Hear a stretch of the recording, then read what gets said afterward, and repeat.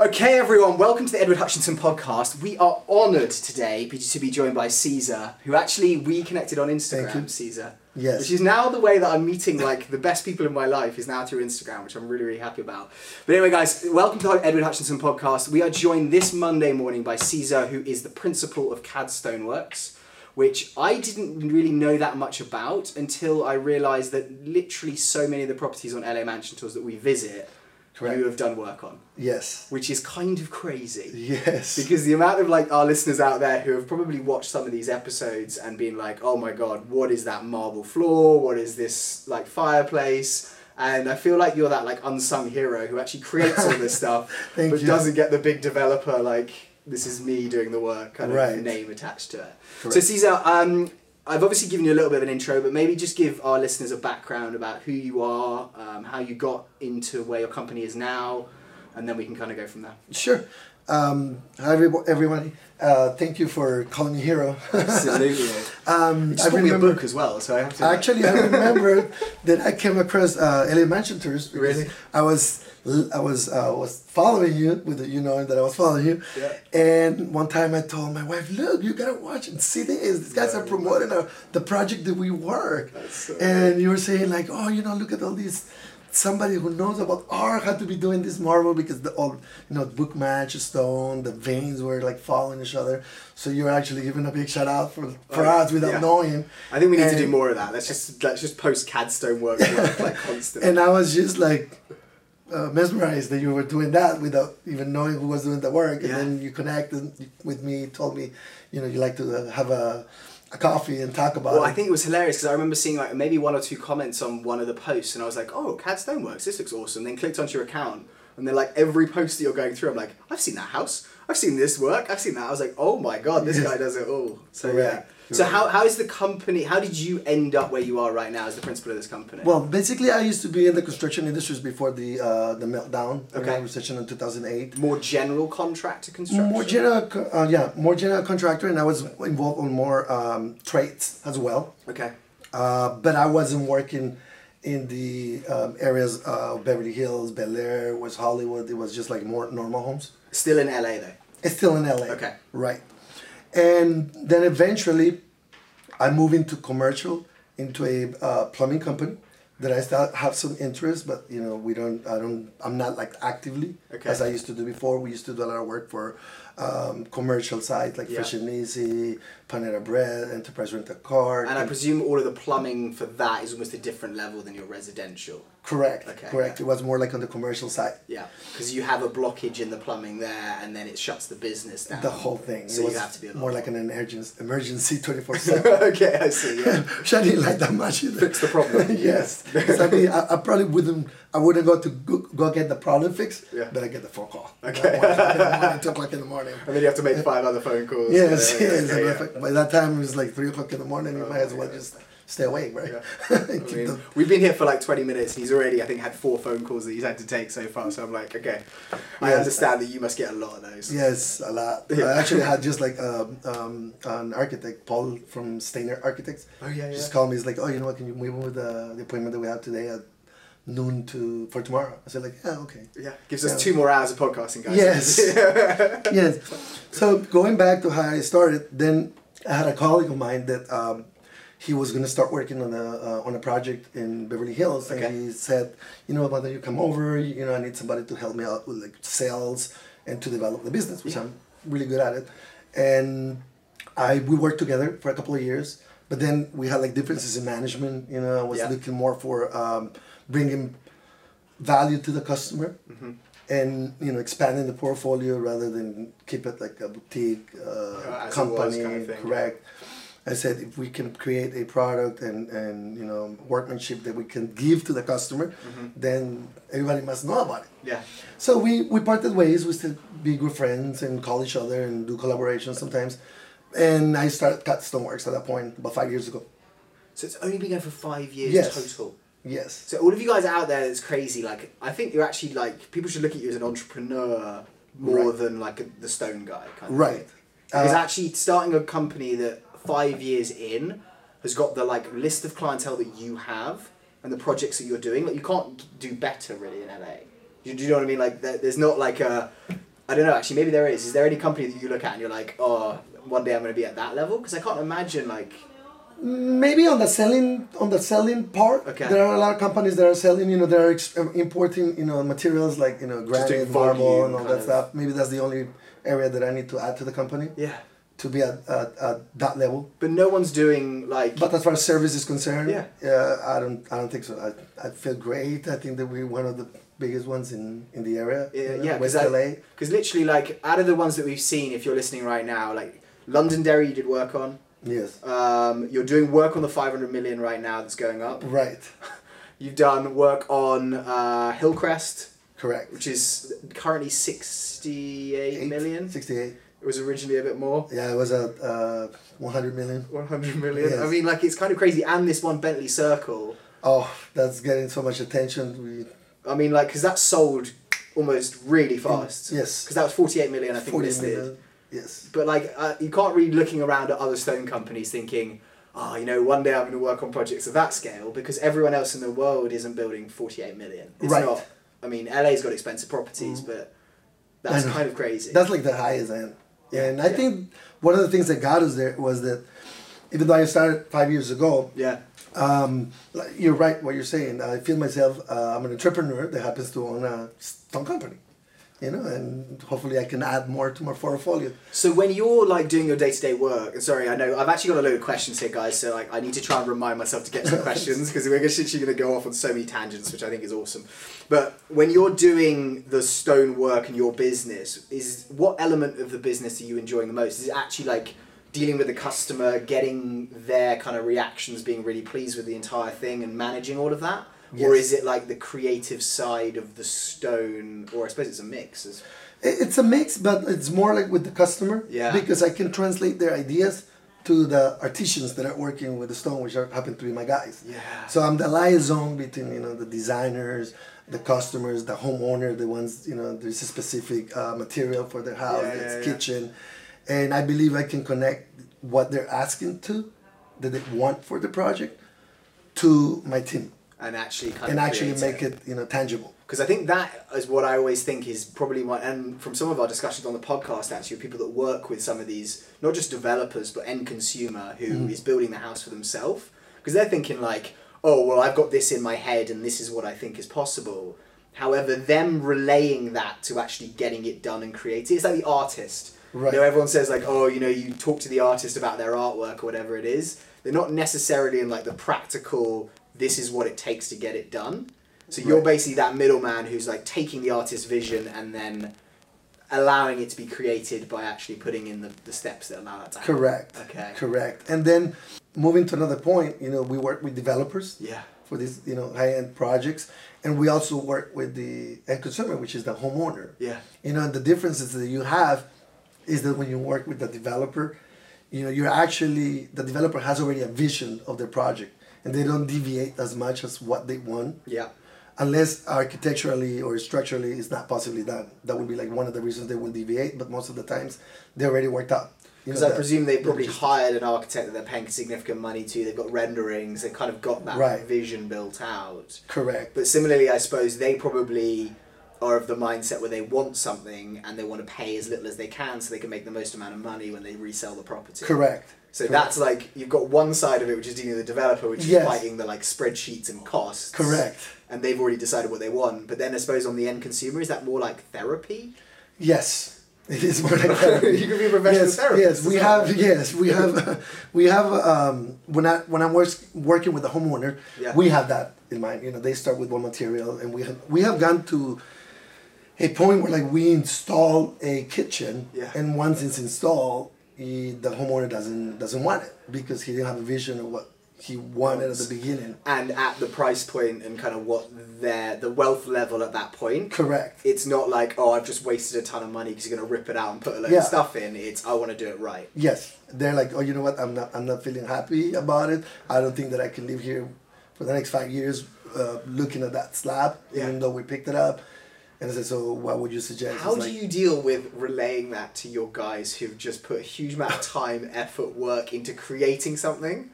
And then it's like, we're going to rip that out tomorrow. It's really unfortunate. Yeah. And I can see their expressions, like their facial expressions when I tell them that. because they're really proud that they finished a project and they were gonna move on to the next project. Especially when it's in a house of that scale and they've done like, oh my god, this incredible stone. Well, sometimes you got a $200,000 kitchen, incomplete, not just the stone, but the full kitchen. Sometimes 500,000. There was a time when we did like a Fendi kitchen, and it was in Homley Hills, and it was $500,000. It had alligator leather covering the drawers and everything. Obviously, that one we didn't demo. I was gonna say, yeah. But we go. You have a whole cruelty to animals side yes. as well. People are like, "Oh my god, you just destroyed this alligator's skin." Right. Yeah. But we had cases where the kitchen is $250,000. Our work is 50 grand or 60 grand, and the owner comes and says like, "We're not satisfied. You need to, you can help us demo it."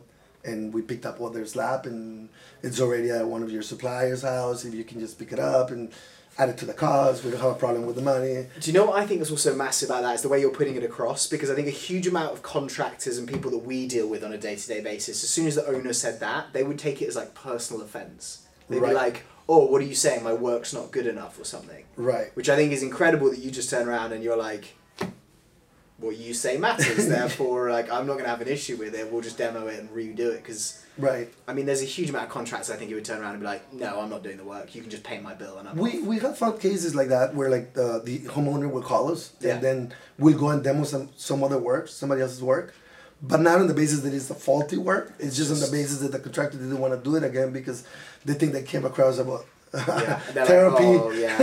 And then, what if this happens again? I suppose their heads like, this could be non-stop. They just don't want to take the risk. Yeah. The next time they might get into a situation where like they're being blamed that wasn't right.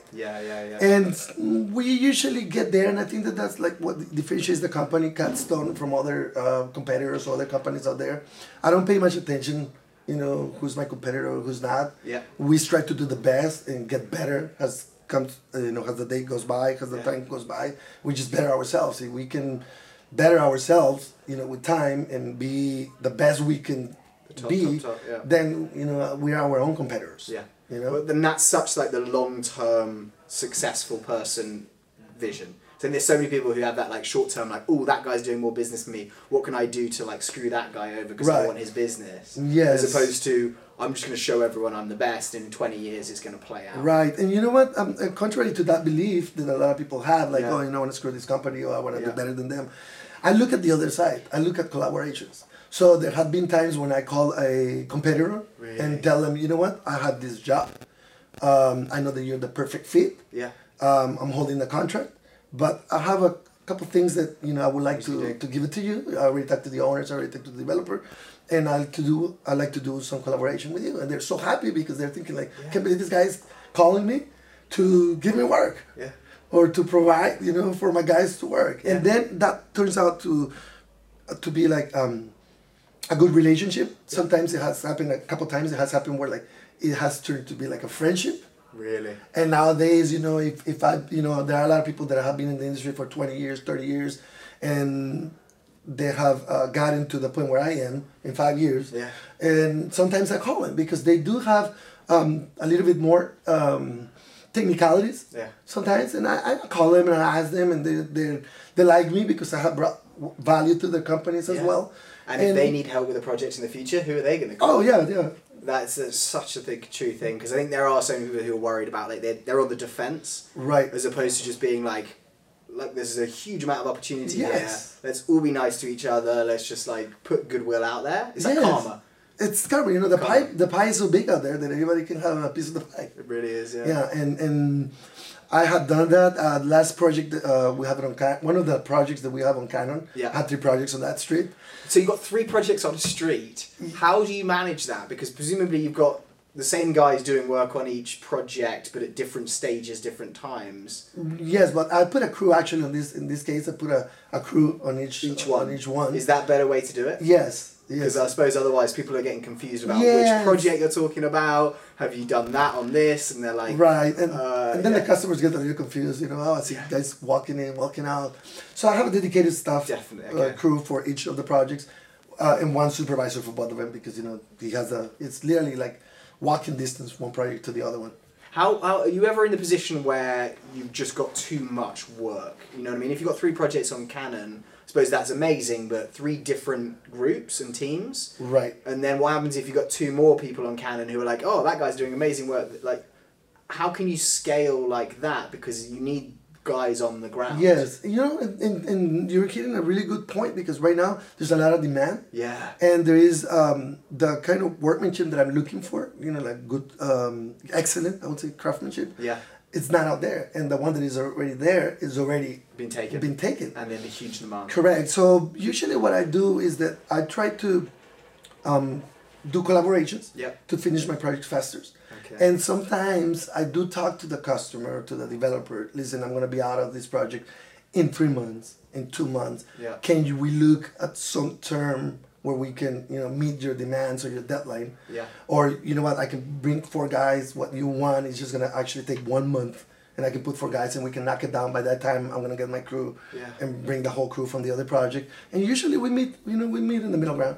How do you stay on top of this? So, like, you wake up on a Monday morning, you've walked into your office, not into the podcast area right now, but how do you track all this? Do you have an Excel spreadsheet? Do you have, like, because I'm fairly organised, but I can just already see that I would absolutely, like, I'd jump off the bridge and I'd be like, what is going on? I know, it can be overwhelming. And I suppose you've had 5 years of it building up, yes. so that's kind of helped you build those management and the arrangement of all of that out. Yes. But, like, how do you track things? Well, you know, it goes back to the team. I have a great team back the back office.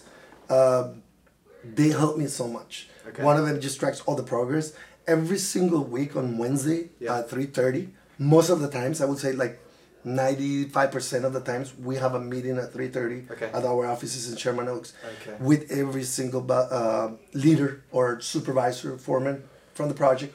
And we go in detail on as far as what is needed, the progress of the project, what can we do.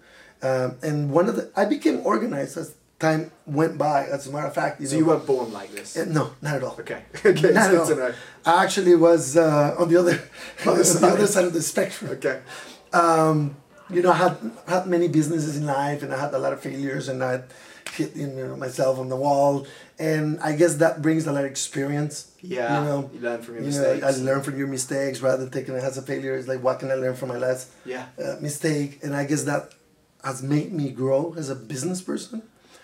And I think that has made me the person who I am, the businessman who I am, and that I bring, you know, much more value to the table than other companies. Okay, yeah. And, you know, my day, a regular day for me starts, you know, I incorporated this about 5 months ago. Okay. I woke up at 5:40. 5:40 every day? Every day. Not Saturday and Sunday though? Saturday at 6 and oh my God, Sunday, so you give yourself a 20-minute lie-in on a Saturday? And Sundays I'm up by 7. I have 2 beautiful kids, you know, 3 beautiful kids. One is 18, is out of the house, he's already studying in college, you know, his dorm, he wants to be independent. Yeah. And then the other one is 6 years old. He usually sleeps in. I was going to say, is that what's led to you being out that early? Is now you've got your 6-year-old? It's my 2-year-old.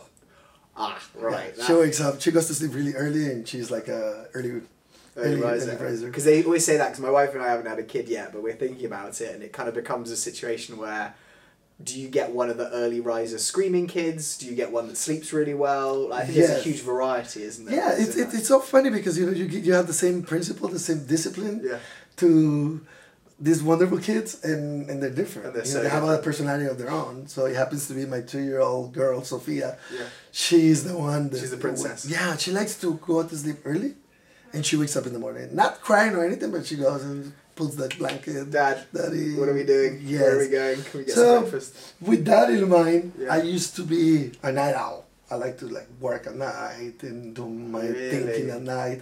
But then she would wake up really early. So your whole, it's like being on jet lag almost, your entire schedule shifts. So I made a decision, I said this can't go on any longer, I'm not going to be able to handle.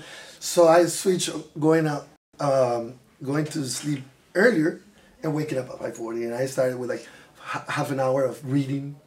And then after Before you go to bed? No, in the morning. In the morning? When I wake up, yeah. It's like a routine, like a ritual that I have. What kind of things are you reading?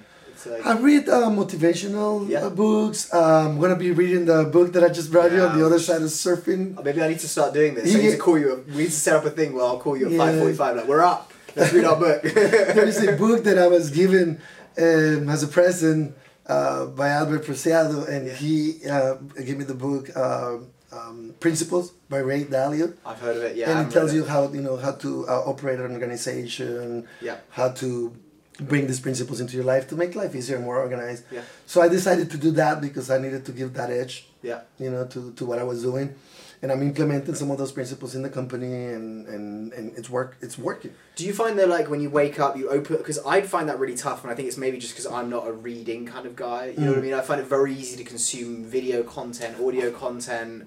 Reading, like I read a ton, but it's kind of, I don't know where it is. It's almost, I don't know, in my head I'm like, I don't really want to pick up a book to do it enjoying, because if you're doing contracts, like you probably are.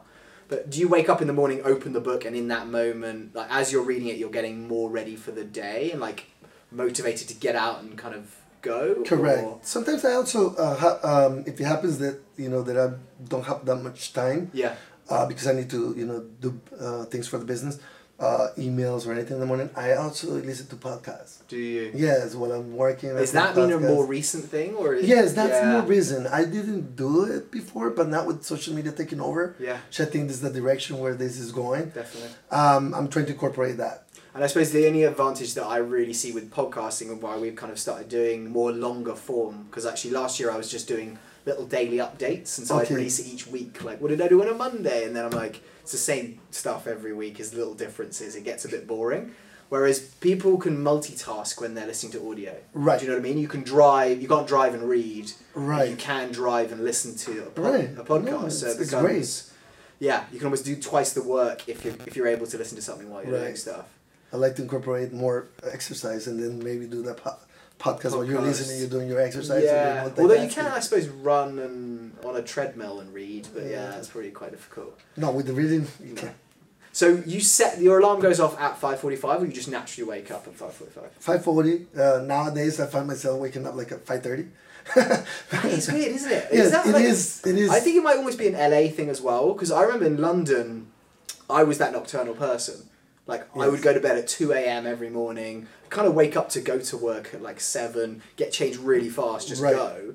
And actually, like, now I'm waking up naturally at almost like the sun's coming up at 6, I'm kind of up, and then I don't know what it is, maybe it's just a different climate, temperature, but... The vibe, the LA vibe. Yeah, well, in my case, I used to be like you. I used to go to sleep at 1 o'clock in the morning, 2 o'clock in the morning, and then I wake up and I felt like a little bit dreaded, trying to get the engine going and everything. And then with my little one waking up so early, I said like I had to do something because I'm getting worn out. Definitely. And so I changed that now. I go usually to sleep at 10:30, and then wake up. And do you kind of purposefully do that, or you just find yourself naturally? You're like, I started doing it purposely, like a habit, like acquiring the habit, because I was not a morning person. Yeah. But nowadays it feels really good because I can wake up early. Yeah. I can attend some of my emails, get a lot of the things like paperwork and emails, estimates, get ready in the morning before I even start my day, I already started. I accomplished so many things. Yeah. And that makes me feel positive about the day. Yeah. I feel like I'm winning the day.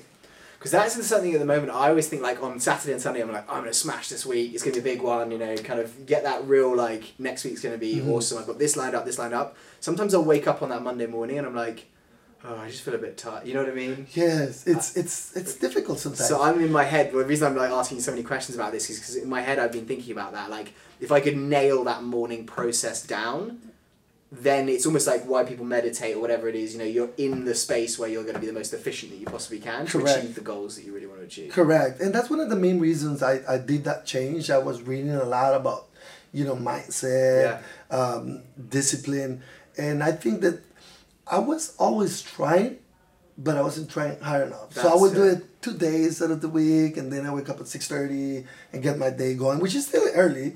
Yes. Yeah, most people out there are like, oh my god, 6:30. Like, I'm never up at 6:30. Right. But I get some of my guys calling me like at 5:45. Oh, we're gonna do this, or the materials that we ordered they didn't arrive. So what are we gonna do on some of the projects? Because most of the projects I have like a supervisor. but sometimes they don't have any signal, so they cannot communicate. Yeah. So as soon as they cannot communicate, they call me. And before it was really tough because I'd hear the phone at 5:50, 6 o'clock, and I'd be like, okay, what do you want? Can I help you? I'm in bed, just make it quick, okay. Fine. Nowadays, I'm sharing. I get a phone call, like, you know, when I talk to them, because sometimes, you know, I send them emails or texts at night, you know, on things that maybe the client was able to talk to me, but I wasn't able to talk to them, and I didn't want to disrupt their weekend or, you know, give them a call at night. So I send them an email. And then in the morning, in the morning they tell me, it's like, hey, Paz, you went to sleep at 11 and I'm calling you at 5:45 and you're awake. Do you sleep? I was like, yeah, I sleep, you know. That's another thing, that I try to meditate like 10 or 20 minutes before I go to sleep so that I can fall in that.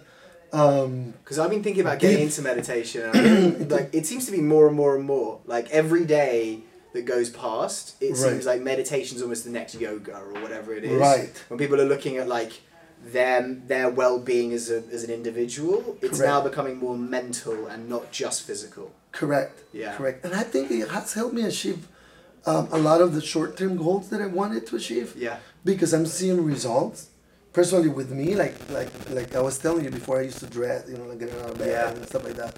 Even though I did it, but now it's more like it's less as if I was looking forward for the day rather than reacting to the day. I see. You know, being reactive, planning your day ahead of you know, one day or the whole week now, you know, and that brings, I think, a lot of motivation. Yeah. That you're actually being able to accomplish it. Definitely. You know, and it keeps you inspired. What about kind of, and don't answer this if it's too personal, but like alcohol drinking and stuff like that? Do you kind of think, okay, well, if I'm going to like drink and have a good time, I'm doing it on the weekends? Because that's what sometimes I find is almost with our job, a lot of it's networking. Right. And so I'll go out with a client on a Wednesday night, and then I'm having a couple of glasses of wine and a dinner with them. Right. And it gets to like 12 o'clock, and then I wake up the next morning, I'm like, whoa, that went a bit. In fact, I had one last week, I'm not going to mention the name, but yeah, it was kind of, you know, after dinner cocktails, and then I'm thinking, wow, this has killed my next day. Right. Do you drink all the time? Do you try and like make that controlled element of like when you're working, you're not, and that kind of thing? Or I try to do it, but I think also the industry that I'm in, it's an industry that, you know, we get going at, you know, we get to the job sites at 7. It's so much. So it's so much early, whereas maybe what would be like a regular day for That's you? the thing for me, because I'll wake up in the morning and I'm actually working, but mostly on social media. I'm just like putting that stuff out. So, but I'll get into the office by 8:39. Yeah, so it's a little bit. I think you have a little bit more leeway on that. Definitely. On that sense. But in the construction industry, you know, it's like everything happens in the morning. Yeah. The most productive hours for the team are in the morning. Yeah. So I knew that I had to change it if I wanted to make it more productive. Okay. And going back to the question that you had, I tried to do it on the weekends. But if I'm gonna do it, because I do have a client sometimes, like they invite me, or they say like, you know, I got like some fight tickets. This happened on, well, this last time, one of my suppliers called me and said like, I got 2 fight tickets to road. Would you like to come? Thank God it was Friday. Okay, yeah. Yeah, so on Saturday, when that happens, I try to plan ahead. Okay. So that if let's say it's a Thursday that I'm gonna go out, but then, and I'm gonna have some drinks, but then on Friday I need to wake up early. I try to accommodate everything, or get one of my right-hand man, you know, supervisors, tell them, listen, this is what's gonna happen. I'm not gonna be active in the morning. Okay. And I give myself, you know, that time to recuperate, to be better, to get positive again, back up to any standard, and then to get the energy back. But it does happen, you know. But I the only thing is that before I used to do it, and then I'll try to wake up in the morning, and I had like a horrible day. Whereas now I plan ahead. It's almost you're learning from mistakes. Yes, You've done it in the past. Yes, and if I'm going to go to sleep at 2 o'clock in the morning, 1 o'clock in the morning, then I give that time to get a good time to sleep as well. Okay. And that day I may not, cheat that day of not waking up early. But I know that it's for my own best interest to be productive. And that's good to hear, because I think there's so many people who, at the start, when we first started chatting, it's like, oh, well, he's done that in 5 years. He must be like, probably like doing a detriment to your own physical and mental health, because to achieve that in 5 years, most people are like, oh my God, but it sounds like you're actually like, okay, if I'm going to have that night, I'm planning for the next day in a way where you're like, again, in that long mindset of like, this is going to take just step, not let's sprint and then, oh my God, what have I done kind of thing. Yeah, it did happen for the first 3 years. Okay, right. Okay, that's good. I took a detriment on everything. You learned from that mistake. I sacrificed a lot time with the family, Right. Saturdays, Sundays. We will have some jobs that we will work from 7 to like 10 o'clock at night. Wow. Because the client was demanding that we finish by a certain date. And, you know, it's all... I believe on hustling and on working hard, Yeah. more than just hard, smart as well. Definitely. Especially nowadays, you know. I think that long are gone the days that you just have to work hard because there are a lot of people out there that work really hard, but how they achieve their goals. You know, that's another thing. It's got to be working in a focus Is it point. what you're doing getting you closer to your goals? Yeah. You know, and sometimes just working hard doesn't get you there. So you got to plan.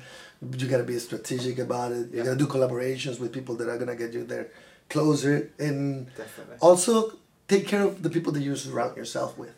100%. You know, you surround yourself with losers, well, you're going to end up being a loser. So true. If you surround yourself with, you know, professional people, people that maybe have been on the same situation and can give you advice on how to get there faster. Or done something you respect and actually, you kind of think, wow, I want to ask them how they did that and what they... Right. That's always an amazing thing because I lived in London, obviously born and raised there, moved here 4.5 years ago.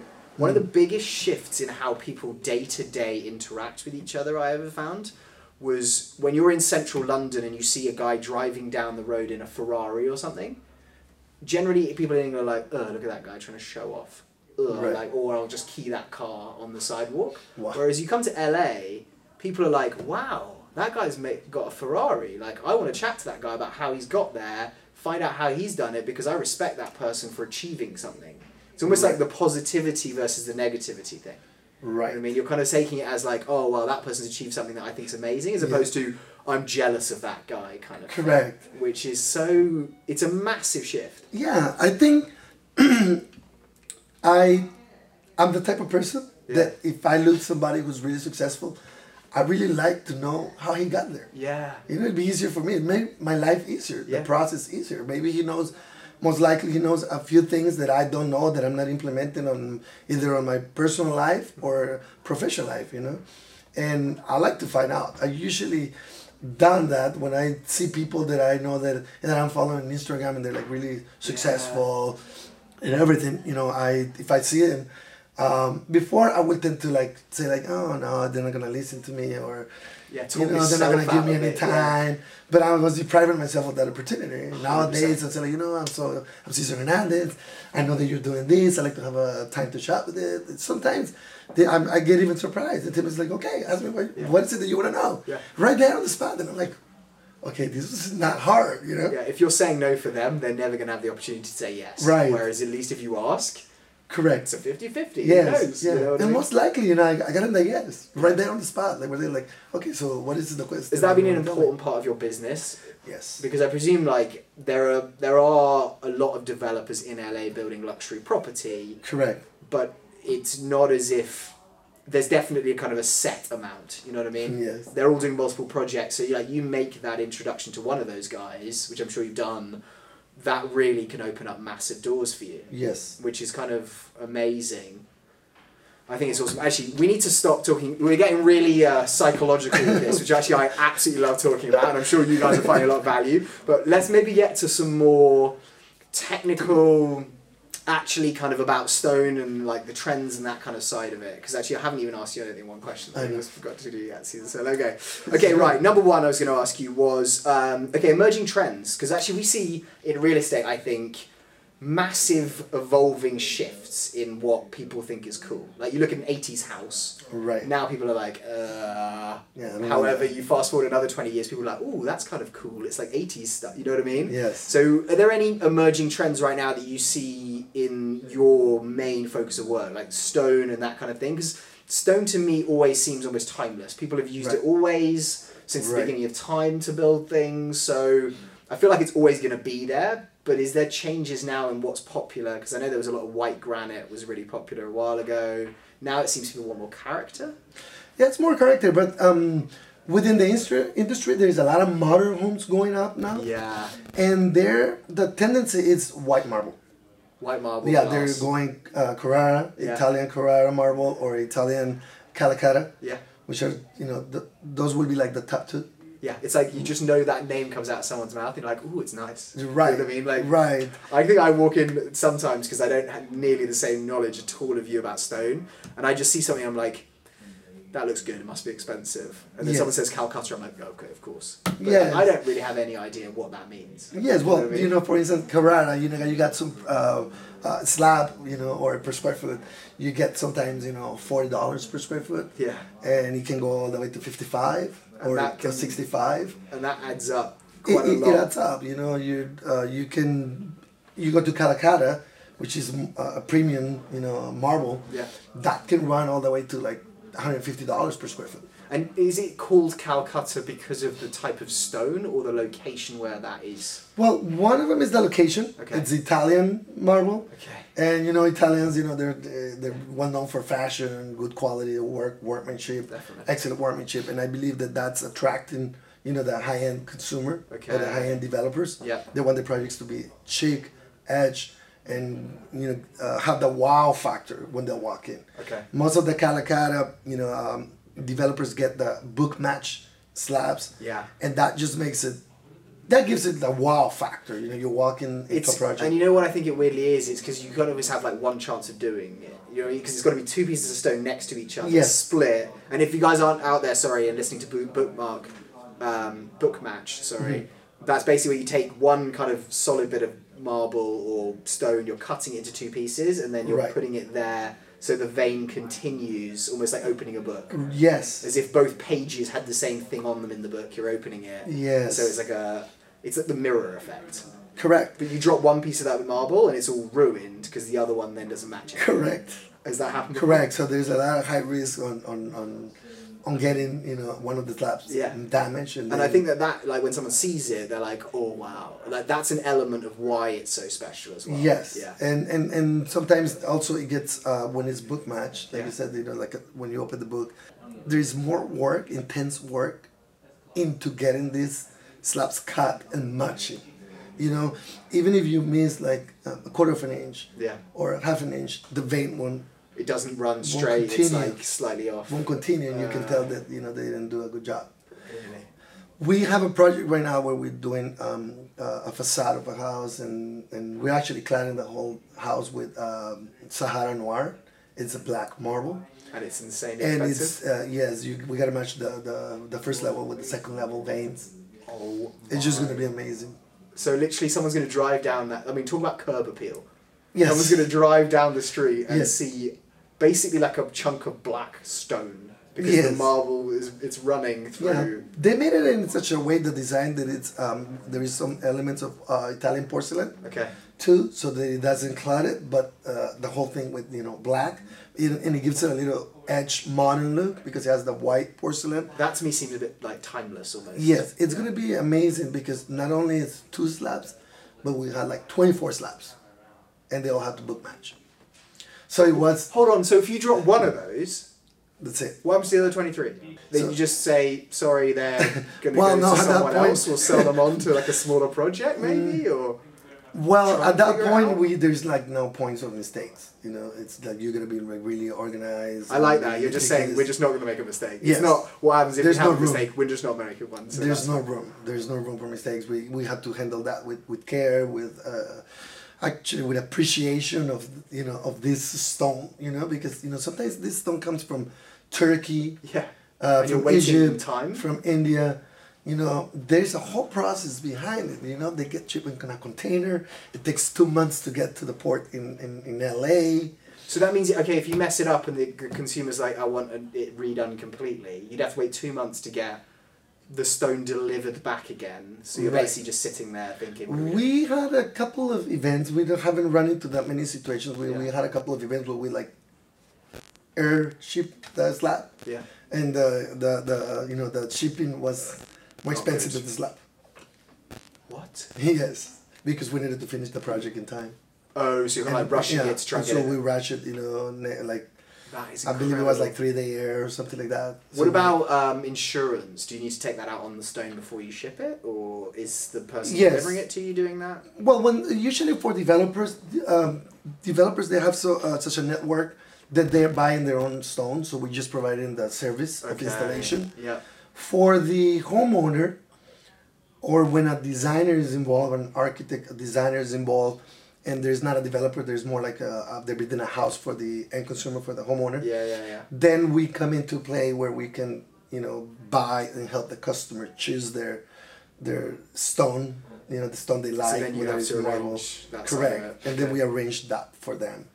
Because that must be, I mean, that just sound crazy. Because I can imagine, like, international shipping, I always hear about damaged packages. Yes. So you think, okay, it's a big, very fragile piece of stone. Correct. That could crack quite easily if it's dropped or moved in the wrong way. Yes. So yes, it is. Kind of... So usually when the developer, like in one of the projects that we did, the developer had 28 containers of marble. One of the containers was all broken. So someone had dropped it and just kind of... Yes. So it was 48, actually 56 slabs that got broken. Fortunately, it was not a book match job. Okay, yeah, because I mean... Because it would have destroyed the whole job.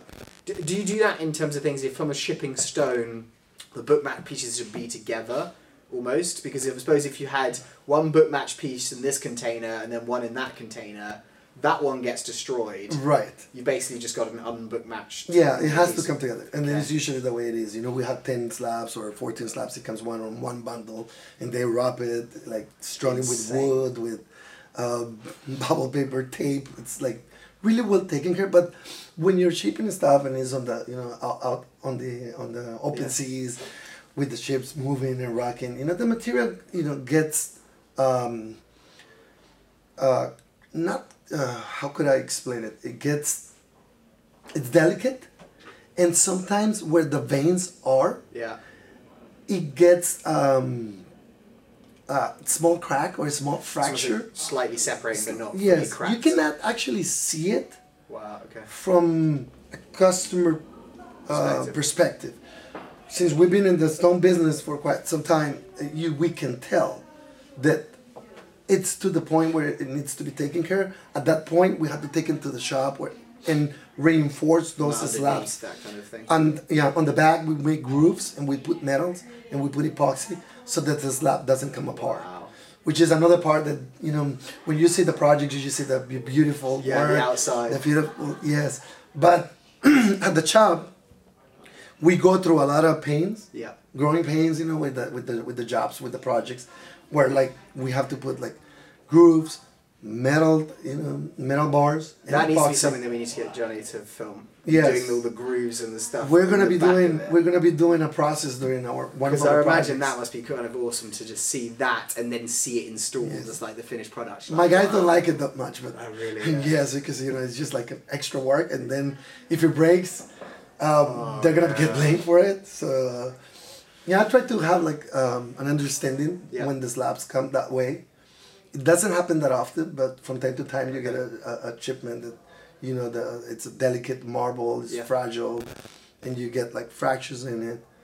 Not totally in two pieces, but you know you can see the fractures, and then you have to. Is that by sound? You can always hear it by touching it because you know that it's not fully together, or you just have to like be able to see. You just gotta be able to see, and you cannot see them because it's usually on the vein part. Yeah. So it doesn't come apart, you know, but it'll be like a hairline within the vein, not visible to the eye. That's crazy. Yeah, it is crazy. So with that, okay, so there's a lot of white marble going up, there's a lot of glass that we're seeing, kind of, I've seen a lot of just glass boxes with white marble floors. Yeah, polished marble. Yeah. Do you think that that's going to continue to be a trend and just kind of always be there?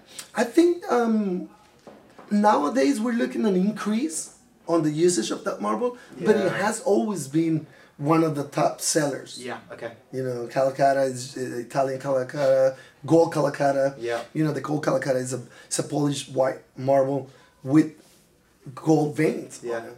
You know, it's like really, it has a lot of high demand.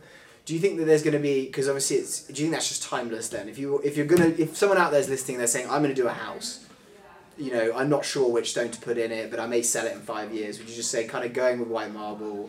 Correct. It's always going to be, people are going to like it to some extent. Right, especially in modern homes. Yeah. And, you know, I've seen a high construction on modern homes. Yeah. and I believe that that trend is not gonna stop. No. You know? It may get a bit more popular, a bit less popular. It's always going to be there. Correct. I mean, it's gonna go. I believe just like any other architectural style. You know, Yeah. French contemporary had its time. People were building French contemporary homes. Yeah. Tuscan villas, the Yeah. Spanish. Now we're seeing the trend on modern homes. But I believe they're here to stay. Maybe not has such a high demand, but they're always going to be around. Yeah. So there's always going to be that demand for white marble. Minimal modern style will Yes. be there at some point. Minimalist. Yeah. Yes. That's really interesting. So, what about kind of, have you seen then more, you know, because I kind of have seen when we've been walking through properties that like the standard just white Yes. is less common now almost. It seems like someone wants something that makes it stand out in some way, whether that's grey veins going through Right. it or what was the, some of the fireplaces I'm seeing like a lot more of that now. It's almost you want the veins to be able to see so you can Right. tell the book match. Right. Is that been the same? Is that just been the last couple of years that's been, or is that similar where actually It has happened before too, but I Really? think that the trend now is just like it's at the prime time. Yeah. You know, Okay. it's just getting a lot of attention and people are liking it, and our high-end clients That's the can one. pay for that product Yeah. as well because, you know, sometimes we do other homes that are not on the high-end spectrum, let's say less than 20 million, Yeah. less than 10 million, and the customer wants those type of, Finishes. you know, the kind of finishes, stones, polish, hone. But sometimes when you tell them the slabs, you know, your kitchen and your countertops to the house is gonna be, you know, 20 slabs, and each Yeah. slab is like $5,000. Now you're looking at $100,000 just on the Definitely. material alone. So sometimes they try to like move away from that Yeah. when the budget is not there. Yeah, because I mean, yeah, so that just sounds insane when you're doing it at that scale. Okay, so what about obviously the locations of where you're buying the stone from, or the stone is coming from for the projects? Presume that obviously we're kind of talking about Italy and like there's a huge amount of. Right. Have you seen that we have done in like other industries like technology and those kinds of places emerging of like China and. Yes. So there's now a lot of stone coming from that part Correct. of the world? Okay. Correct. It is also coming from China. I would say that they have a great product as well. Really? But it won't compare to the Italian marbles. Is that the quality of product or just the name attached to it? No, the quality. Quality, okay. The quality. Usually, you know, the marbles, the Italian marbles that we work with, they're easier to work. They're more dense. They're more solid, so it makes it easier to work with. Do you think that's just the stone in that part of the world for whatever reason? It's just a denser I stone, or would it's how they think- create it? I would think it has to do also with the workmanship. Yeah. Okay. Sometimes the slabs you can tell that they're like an 8 thinner. And then they break a little and bit then easier. they're more fragile, or Yeah. they tend to break a little bit easier, just like you said. And I think that the developers that are on the other end of the spectrum, where like it's not high end, Yeah. they're getting the type of material in their kitchens or in their countertops or their water features, Yeah. or any area of the house that they want to work with, but then they don't have the budget to go with and purchase the Italian see. products. And What so about you the see a lot one? of those. Because I'm seeing some of that before, and actually I didn't see it as much. But Ennis, who's joined us on LA Mansion Tours quite a bit, Yes. has walked into a couple of the projects, and he's kind of been like, because we've talked about how developers really they just want to make the money. So Right. they'll buy a product that almost looks like the Carrara marble, Correct. but is not Carrara marble. Is half the price, but kind of has the same kind of look. I presume they just don't age as well. They're not going to be. It's not just you're paying for the name. No, well, within the marble industry, you Yeah. have different grades. So that's where it's more going to be, is So- like the grade as opposed to. Correct. Okay. So you want to get a consistent veins, beautiful product, high quality, Yeah. great workmanship. You're gonna pay. You're gonna pay more, and it's grade A, B, and C. C being cheaper product. Yeah. Maybe the veins are not as defined on the slabs. Okay. And you're doing your tours. You can probably tell some of the houses some of the houses or projects that you walk in.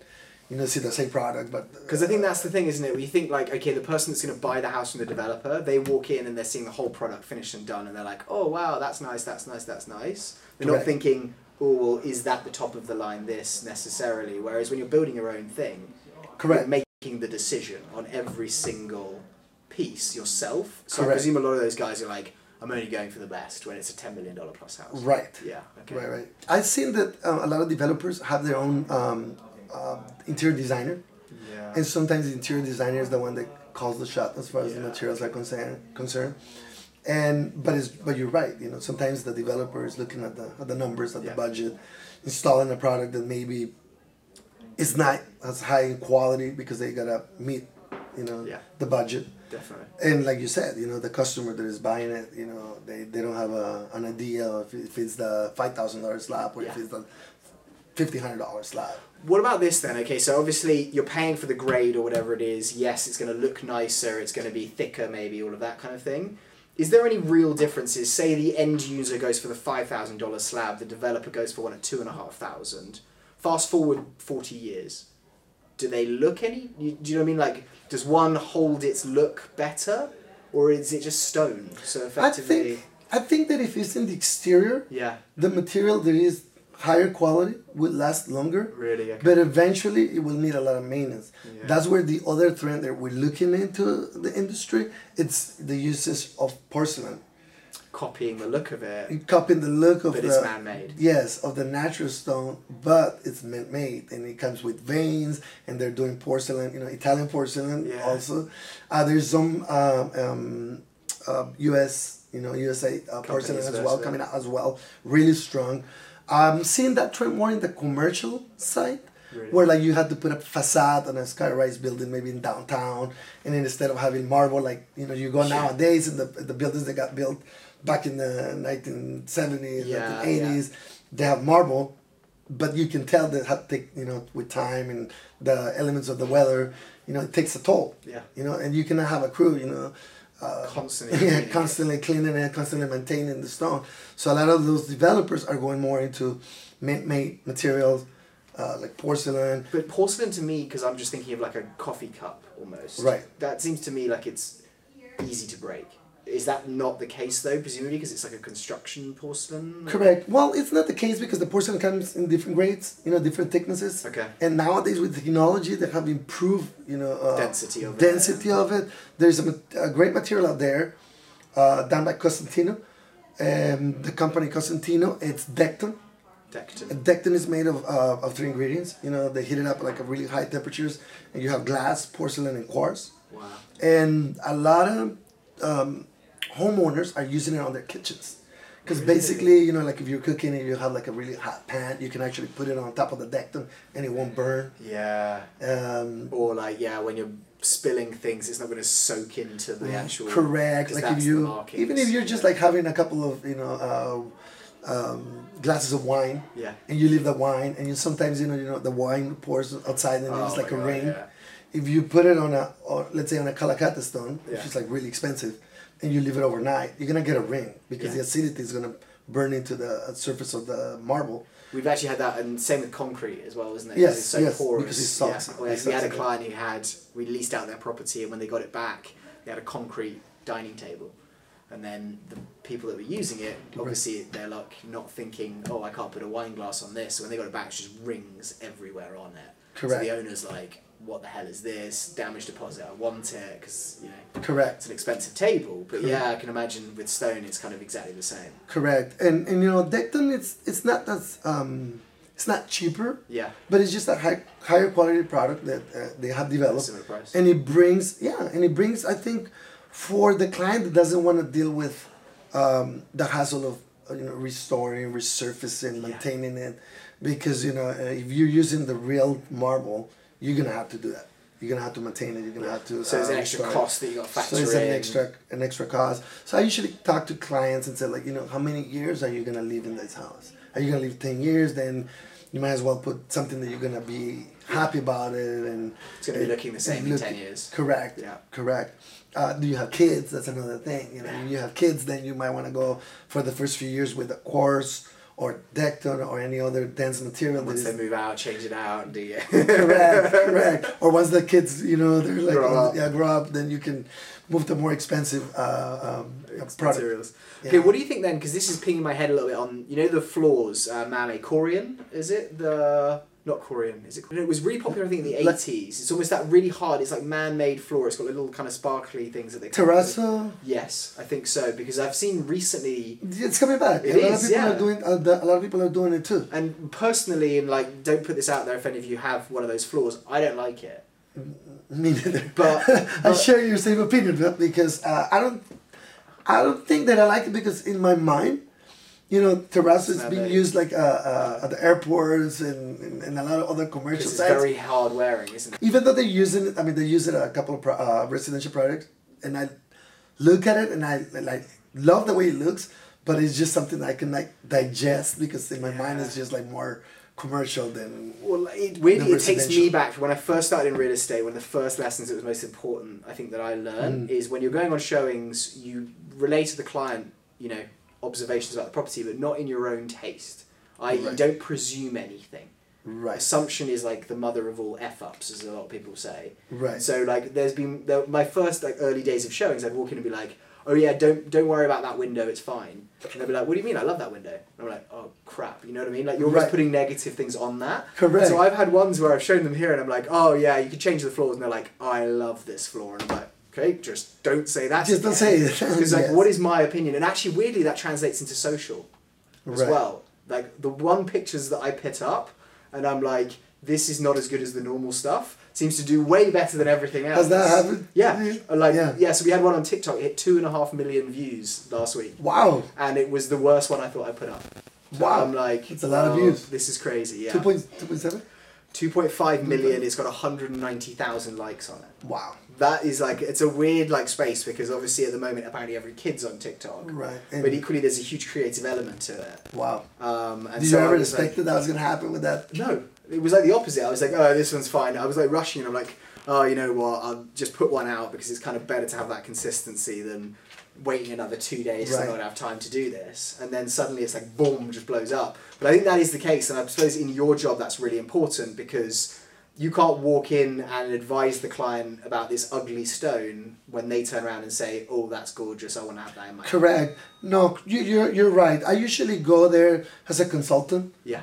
And see what their ideas are and what is it that they want to do. Okay. I give them a suggestion, like on, you know, like with the marble. They say like, oh, you know what, we're buying this house, we're gonna sell it in a couple of years, and then I give them the cons and pros and have them decide what they want to do. Okay. You know, because at the end they're the ones that are gonna live there. They're gonna be looking at the stone. I would hate to come and suggest something that I personally like, and then they'll be like, okay, I don't think that he made the best decision for us. I'm thinking every time they wake up in the morning, they grab a coffee, walk to the kitchen, they're like, oh God, Cesar, what did you do to my kitchen? Correct. Yes. So I try to find a middle ground with them, where like I can find their needs. Yeah. And suggest them what best for that they want. So is that the case? Okay, so obviously with developers we've kind of talked about how different that is, but with an end consumer, do you kind of just go into the first meeting and ask them a load of questions, or how do you get the information from them to kind of give that feedback? Usually they have a designer.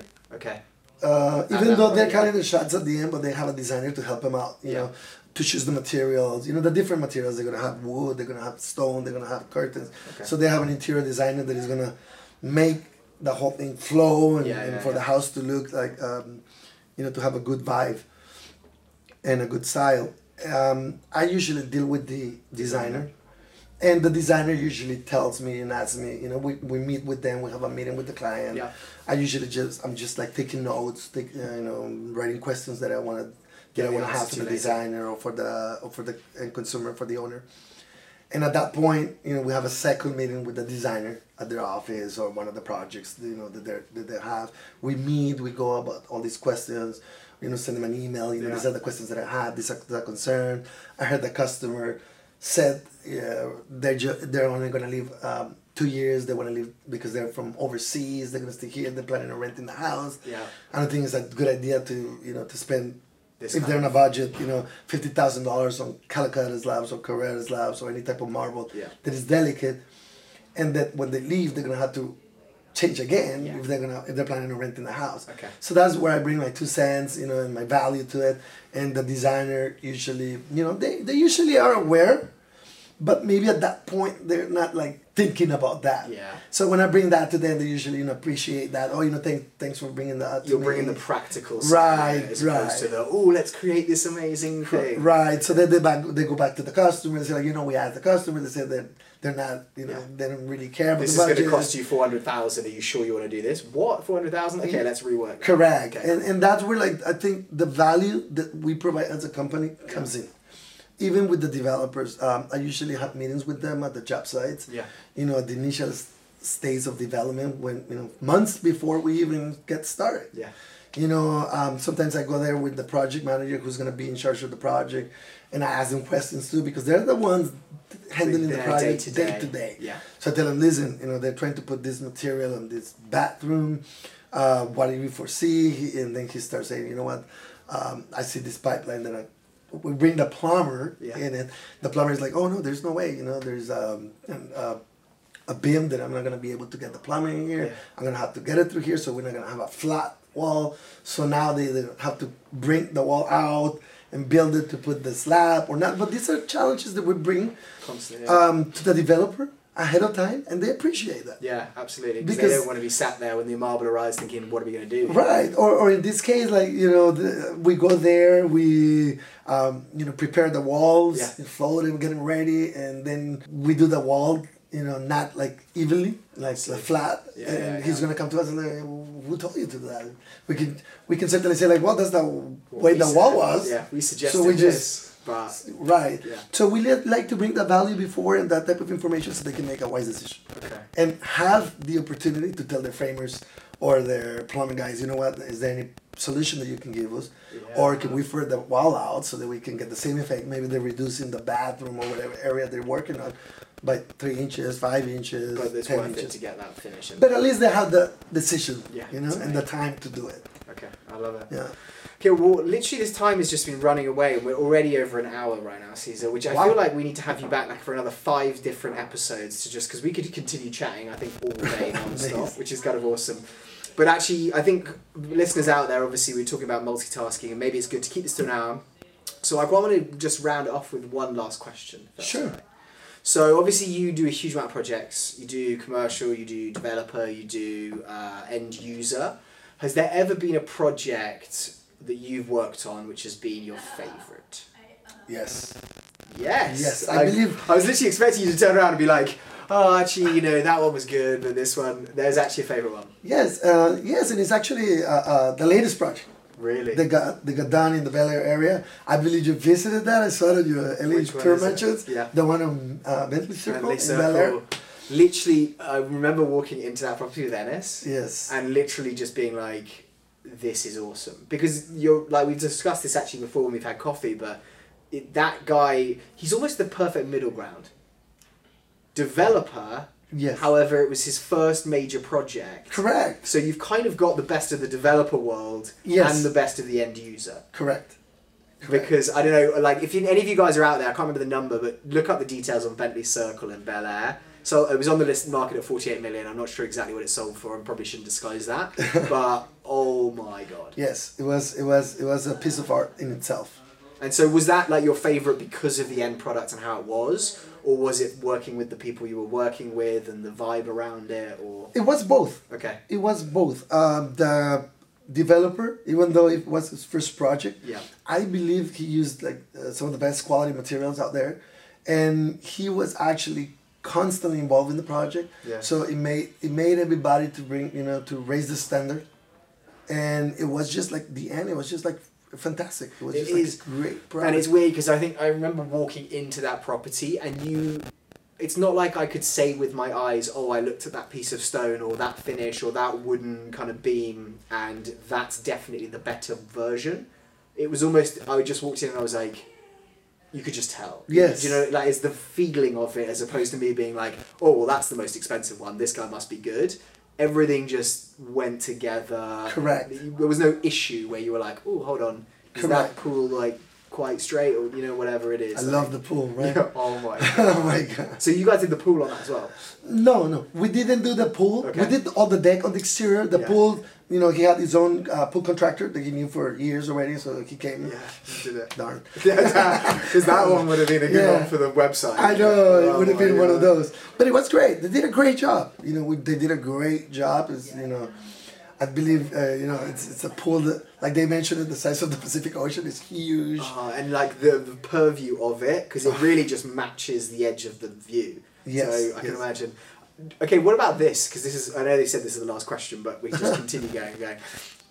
Does the developer ever say to people, I presume no, because there's so many people working on that project, that you could have a swim in that pool at the end of the project? At the end of the project, no, I don't recall it. I would have been the first one to jump in. Because I was going to say, like, the amount of guys that have been working on this pool, creating it, whatever, like if I was building it, I'd kind of be like, all right, guys, don't tell anyone. But just have a I believe it just sold, but they haven't taken possession of the house, so we might still be able to do that, right? Oh my God. Imagine that, Johnny. If we managed to get like us filming diving into the pool, me in a suit as well. Into my oh my goodness. But that is awesome. So that is really cool to hear. And actually, like, I just think I'd actually like all of you guys listening, your feedback on that, because it was the one actually where we have gone through, documented, filmed it. Yes. And the amount of comments that we got. I think it got the same amount of likes or whatever it was, but it obviously hit a vibe with people, because people were like, oh my God, that's amazing. This is amazing. What is this? Da, da, da, da, da. Yes, I believe also it was like a record that when they had like their broker open house. Yeah. It was like the most brokers that showed up. Yeah. On that